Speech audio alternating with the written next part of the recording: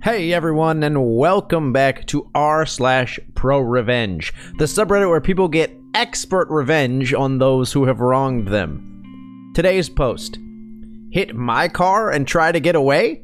I'll track you down and make you pay double. So I never knew about this community until now, so I'm happy to share my story. This happened a few years ago. So my fiance at the time, now wife, were driving around looking for dresses for her bridesmaids to wear for the wedding. We had been going from place to place looking for something she liked, but no luck. We had just finished leaving David's Bridal and were leaving the plaza.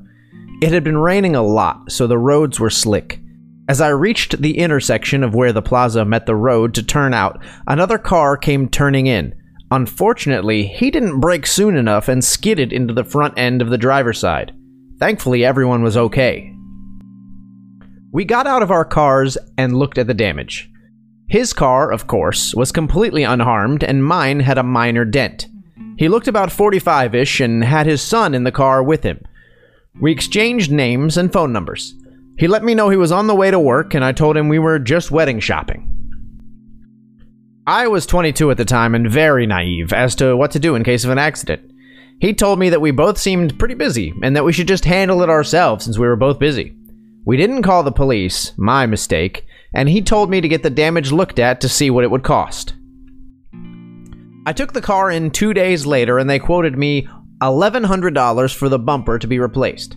I texted him and he told me he will be getting scholarships in 2 months when he goes back to school and he would be able to pay me in cash then. I, again naively, told him that would be fine. A week later, I followed up with him about another estimate I got, which was lower than the original, $900, but I got no response. I texted him again and again for the next few days and nothing. At this point, I realized he had bailed. I came up with a plan to find him. All I had was his name, a now useless phone number, and a general area of where he worked. I searched for him on Facebook and was pretty sure I found him. I searched under his family members and saw what looked to be like his son. My soon-to-be sister-in-law was 16 and looked about the same age as his son. I decided to go full-on sleuth and go undercover. I used her Facebook and changed her last name to match theirs. I then messaged the son and told him that I thought we might be cousins. I asked him some questions about his dad, like name and his job, and told him that my mom said I have an uncle down there by that name and who worked at this guitar shop. He answered yes, that was his dad's name, and told me the name of the place where his dad worked. I was so relieved I was making progress. The next day I drove back up near the accident and found where the man worked. I found his car and took pictures of his license plate.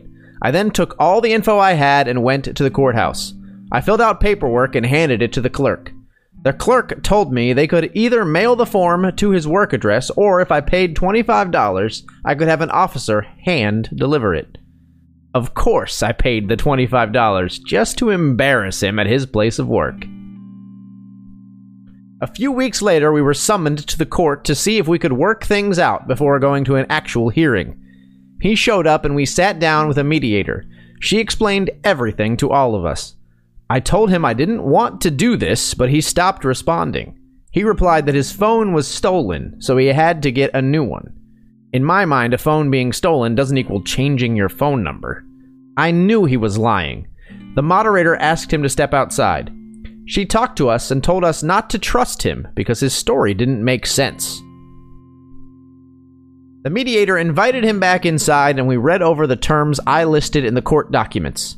He was to pay $2,400. I charged him the original replacement cost, gas from driving back and forth, my time for doing all this work, and extra just for being an asshole. He said he would pay, but didn't like that I went to his job and took pictures of his car. I replied I didn't like that he hit my car. A few months later, he paid the full amount in cash and had to pay for our court costs as well. I sold the damaged car and took the cash he gave me to buy another car fully in cash. All in all, I benefited from it, but next time I'll just call the cops and save myself the headache. Nice. Glad you got him served while at work. Yeah, I enjoyed knowing that his coworkers and customers would see it happen. Get yourself a dash cam. They are a silent witness that helps when it's not clear-cut for the officer.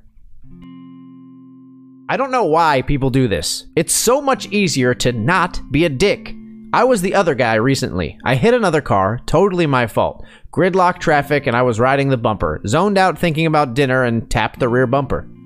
They were pretty young, got out of the car and asked my first name and phone number. Got back in the car and drove off. And guess what? Instead of trying to rip them off, I gave my real number and paid the amount they found. They repaired the car and I didn't have to involve my insurance. Win for everyone. I did something kind of like this. A guy pulled in next to me in a parking lot and his kid opened the door right into my car. Hit it hard enough that it chipped off the paint down to the metal. You can see it happen on my dash cam and the reflection of the car in front of him. Went to the police with his plate number and they got me his phone number. At first, he acted like he wanted to take care of it, but then he stopped responding. Found out where he worked and started calling his work asking for him. Then left messages with the secretary so everybody at his work would know what he was doing. He eventually contacted me and gave me his insurance info. So that's it for the post, guys. I love hearing stories like this. Short but sweet. OP just took this guy to court and just handled him. Got his revenge. I think this is a great post for all the young people out there because I think, unfortunately, even though we have like driver's ed programs, at least in America, and parents teach their kids how to drive, I think a lot of times when you get in your first accident, you just don't know the proper protocols. You don't know how it's supposed to be handled. You don't know what you're supposed to say, what you're supposed to do, what information you're supposed to get. It can be really overwhelming. And you need to know how to handle it because you can really get burned in these situations. And especially if you're not as thorough as the OP here, being able to get revenge, you really could be out some hard cash. And the dash cam part too. I've been meaning to pick up a dash cam. I know I've had some friends and they prove invaluable in these types of accident situations if you're not at fault.